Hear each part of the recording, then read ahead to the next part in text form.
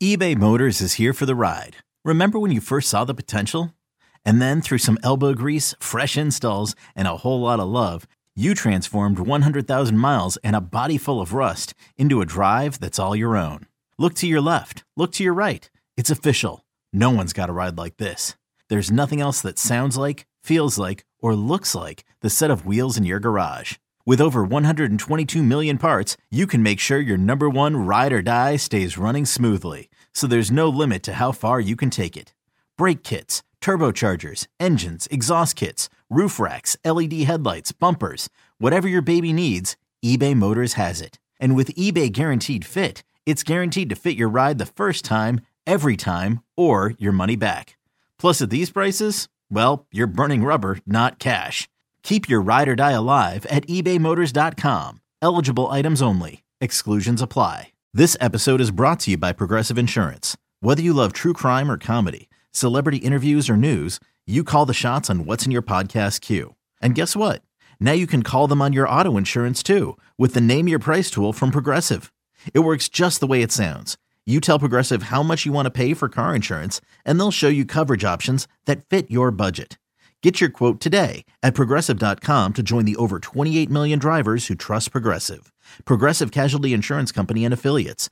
Price and coverage match limited by state law.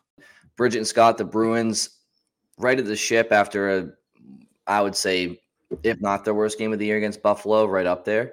They bounced back with a 5-3 win over the Arizona Coyotes, who prior to their contest had been rolling. It had been noted that they had defeated the 5 consecutive Stanley Cup champions, and how that was the first time in NHL history that had happened, which makes me laugh because I was thinking about this. How many opportunities did a team have to play 5 consecutive Stanley Cup champions back to back? Like maybe never. So it's almost like they kind of got that by default by doing it. But Bridget and Scott, how are you guys? How was your weekend? And let's jump into our opening shifts regarding the Bruins Coyotes. I'm good. It was a good weekend. I always like afternoon games because it really kind of frees up the rest of the weekend. Had a belated Friendsgiving / just Christmas party on Sunday. So feeling great into the holiday spirit. That is very belated, by the way. That is the most belated Friendsgiving. It's a Christmas party at this point. Yeah, it kind of was. And we don't even do Thanksgiving stuff. So it's just like a holiday get together. What, do you have a Halloween party next week? Right. Yeah. 4th of July coming up, first week of February. Yeah. You laugh, but my family throws parties where it's one day and we all pick a different holiday and we do a bar crawl, like an in-home bar crawl where each area is a different holiday. So like it's like Halloween Town, like from The Nightmare Before Christmas. Yeah. Just have different holiday stops. 4th of July, yeah. I like that. Bridget, how was your weekend? It was good. It's good. I was at Yale Friday, and now I'm not. No holiday parties for you. No Friendsgivings for you. No Easter celebrations. No, nothing. Okay. All right. Well, let's jump into the opening shifts then. Scott, let's start with you. Well, as you mentioned, it was a big bounce back win for the Bruins, and they did it while losing their number one center in terms of ice time at the end of the first period. Pavel Zacha left the game with an upper body injury and did not return. There was no further update after the game. Could get one Monday at practice. But, yeah, the Bruins have to play the rest of the game down. Obviously, a key player. And, I think we're going to get into how they went about replacing him, too, because it was pretty fascinating. It wasn't just a matter of, okay, well, the other 3 centers get more ice time. In fact, Matt Poitras was benched for the entire third period. Morgan Geekie moved over to center, got a lot of minutes. Trent Frederick even took some shifts at center. So it was a collective effort, but maybe not with the exact names you would have anticipated to replace Zacha. Yeah, and mine is kind of similar because Zacha goes down in game, but McAvoy went down in the Buffalo game and didn't come back, and also didn't play Saturday. So he's out. Forbert's out on long-term IR, which we already mentioned last episode. But it came down to who was going to step up in the win and who maybe is going to have to step up the rest of the week, or we don't really know how long McAvoy is going to be out.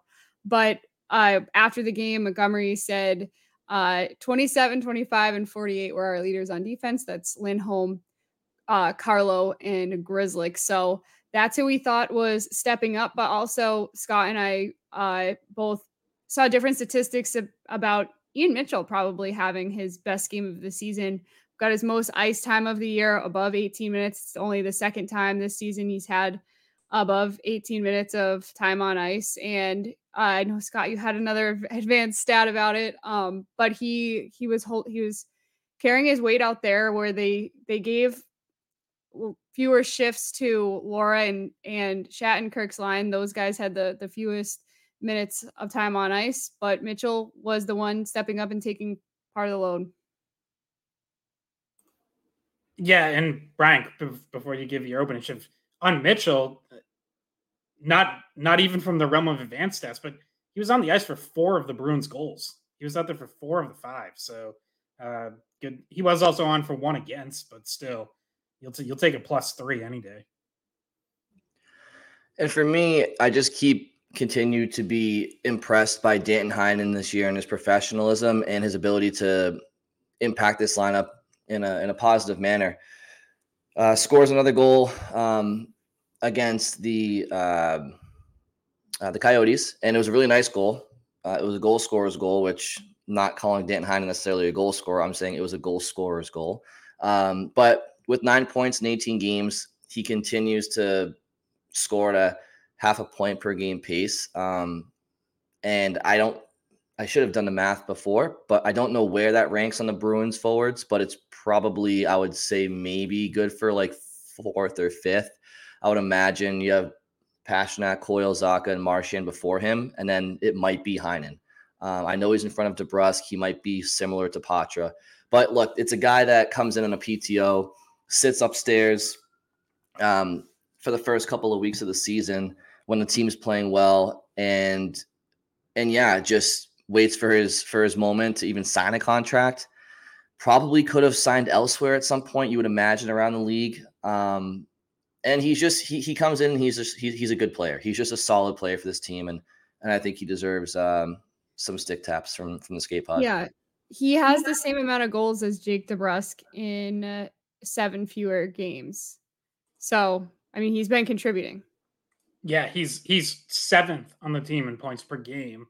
And the only guys ahead of him, David Pastrnak, Brad Marchand, Charlie McAvoy, Charlie Coyle, Pavel Zacha, James Van Riemsdyk. He's right ahead of Heinen at 0.5, right ahead of Poitras 0.48, Frederick 0.46, DeBrusk 0.44. So, yeah, he's been huge. He's making league minimum, and he's producing like a legitimate middle 6 forward, which, you know, I think we all know he's capable of being that, but he did have, you know, his production took a bit of a dip last year in Pittsburgh after he had a career high in goals the year before.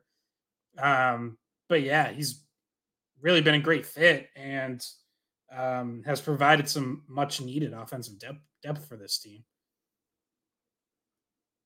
So looking back at the Coyotes game, where do you two feel the Bruins excelled, where they faltered against Buffalo?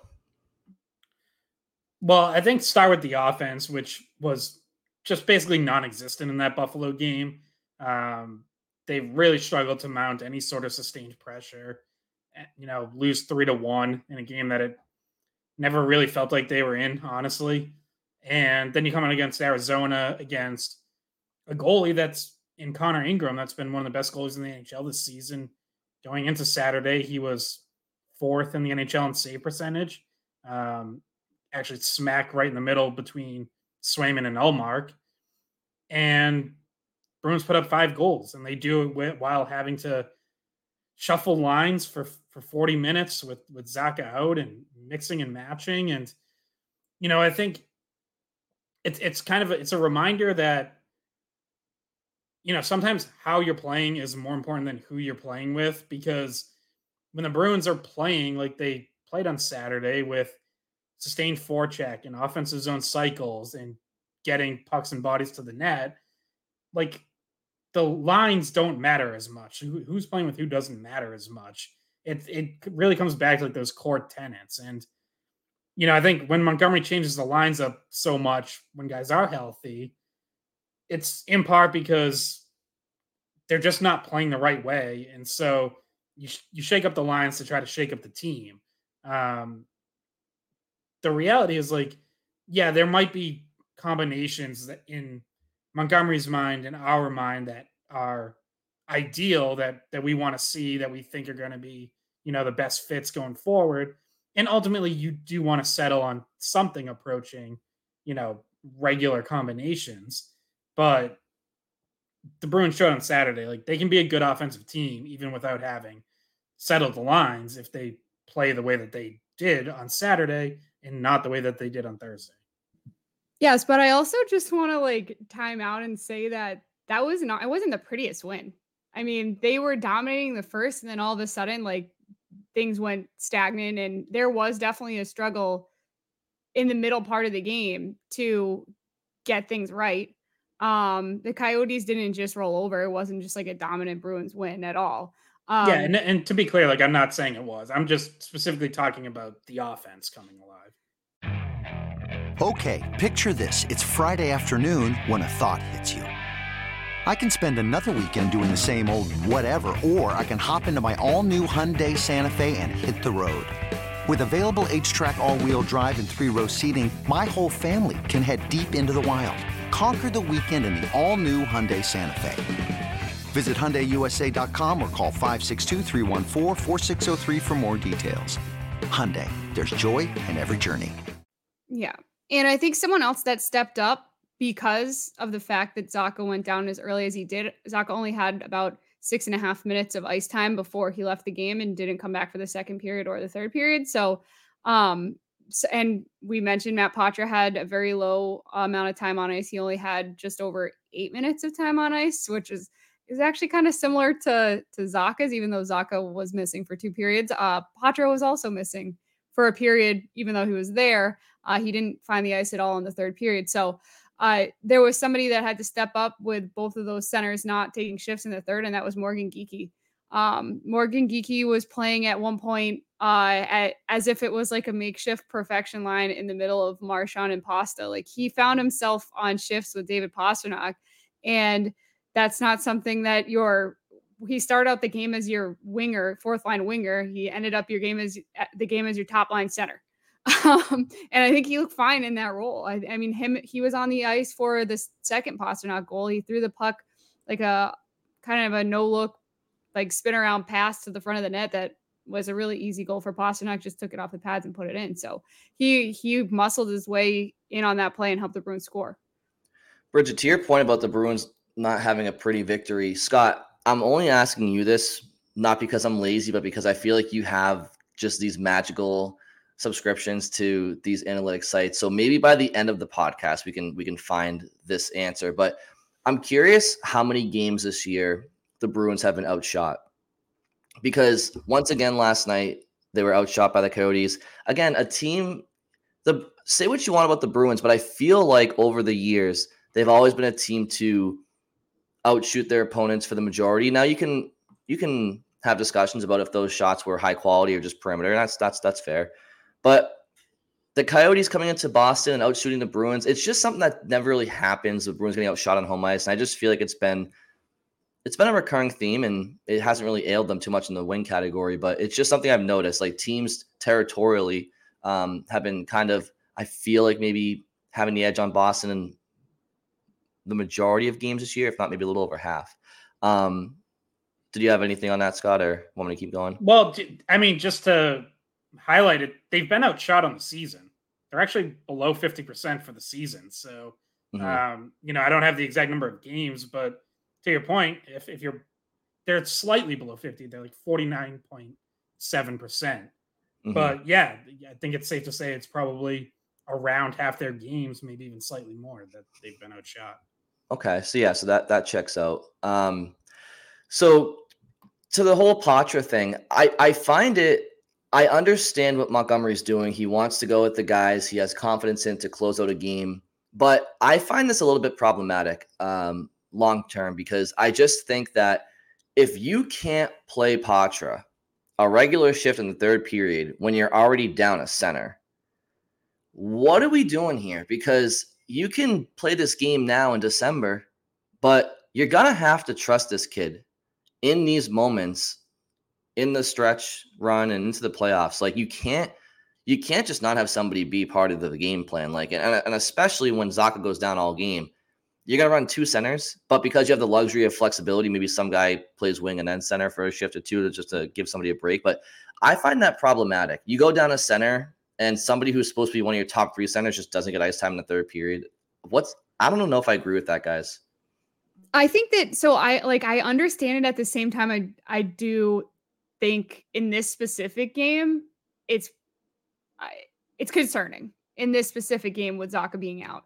Like we saw him do it previously. Was it the Montreal game where he didn't get a lot of shifts in the third? This time he gets 0 shifts in the third, which I find to be, if you don't trust him at all to take one shift, say after like a special teams, like, or just in general, you don't trust him to win the puck. Like obviously we know he's a younger kid, and he still has that part of his game to work on more than anything else.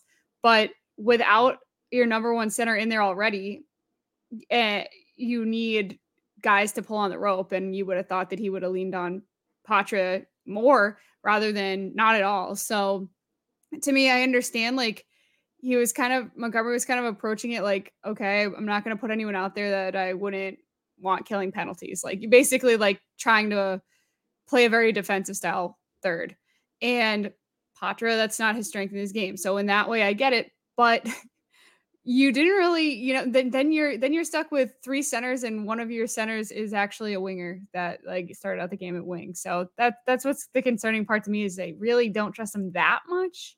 And does that psychologically affect a player? I would say it would be concerning if it's still happening in, say, the second half of the season. I don't mind it now because I think Matt Poitras does have a lot to learn, and that's not any sort of criticism. That's just the reality of a 19-year-old making the jump from the OHL to the NHL and playing a completely new defensive system. He played man-to-man in juniors, and really played more of kind of just an up and down run and gun style. And now he's being asked to play zone defense on a contending team that is very demanding of its centers in terms of their 200-foot game. And Montgomery has said that, and he's said like it's not an easy system to play center in. He's said, like, yes, you have to allow Poitras and Beecher, for that matter, some leash to make mistakes. But when the game's on the line, Montgomery said it after the game when he was asked about it. He said, I'm going to go with the guys that I think are going to get us the win. And we've seen quite a bit that he has shortened the bench in third periods this year.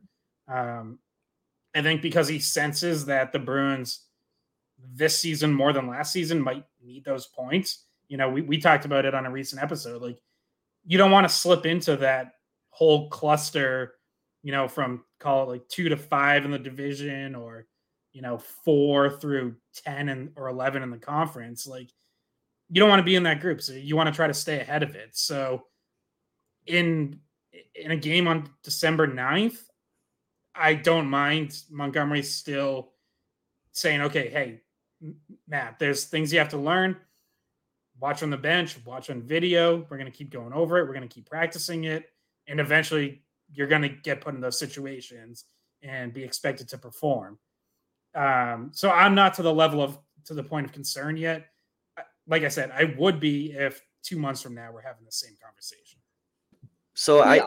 I hear you there, Scott, and it's a good point, but I would say it's not that you're assuming that they're putting extra value on these points early in the season to gain that cushion so that they can look back in the spring and be like, all right, we got this cushion in the standings. We can allow Matt to learn now, right? But we're assuming that. I don't really think that's it though. Okay. I think he's learning now, has been learning, and will continue to learn. And the idea is that by the second half of the season, he doesn't have to learn on the fly and play through mistakes. He knows what he has to do, and he doesn't make those mistakes. Okay, so he's gonna have to do a lot of that on ice learning in the first and second period until then. And then, yeah, well, and by the way, like we saw yesterday, he has a costly turnover that leads to a goal that was not a good play. Like he had Shattenkirk open going up the as the weak side defenseman through the neutral zone, and he hung onto the puck too long and turned it over. So it's true.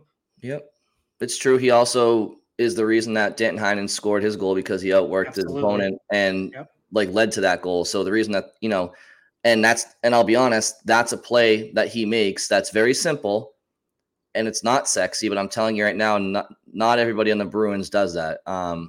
So I just think I don't know. If I'm him, you're very much a part of the game.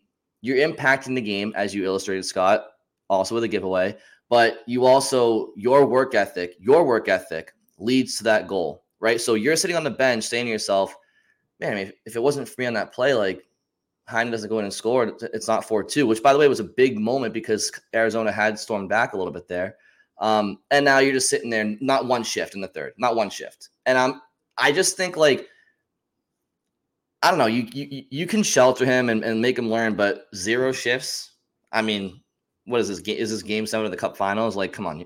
So I just found it a little bit harsh, not a shift when he was impacting the game before that and was part of the game. And I don't know. I see it. I understand it. All I'm saying is I don't agree with it to the extent that Montgomery has been benched in these periods, because you have to feel like you're a part of the team out there in all periods. So that's my opinion on it. I agree. It's not the end of the world right now. I don't love to see it with a young kid who is good enough to be in the lineup, good enough to be on the roster, good enough to impact the team in a positive way and negatively, but everybody does. And then in the third period, you're just okay, what room is want me to fill the water bottles in again? Because I know I see Pasta's thirsty over there. It's it sends a weird message, I think. But that's just me. It's very high school hockey-esque, kind of. I was gonna say, it reminded me of my worst basketball games where I was benched and I was pissed off about it. So I don't know, that's why I wonder, we all have mentioned this before. Seems like a kid that can handle it, that kind of whatever, that mental struggle of being okay, what the hell? Because he sat the game before too. He's back in the lineup after a healthy scratch, which we were told was load management. Which I still believe it is, but when you put this right after that, it kind of makes you think, okay, was it really? But yeah, just kind of publicly looks a little bit worse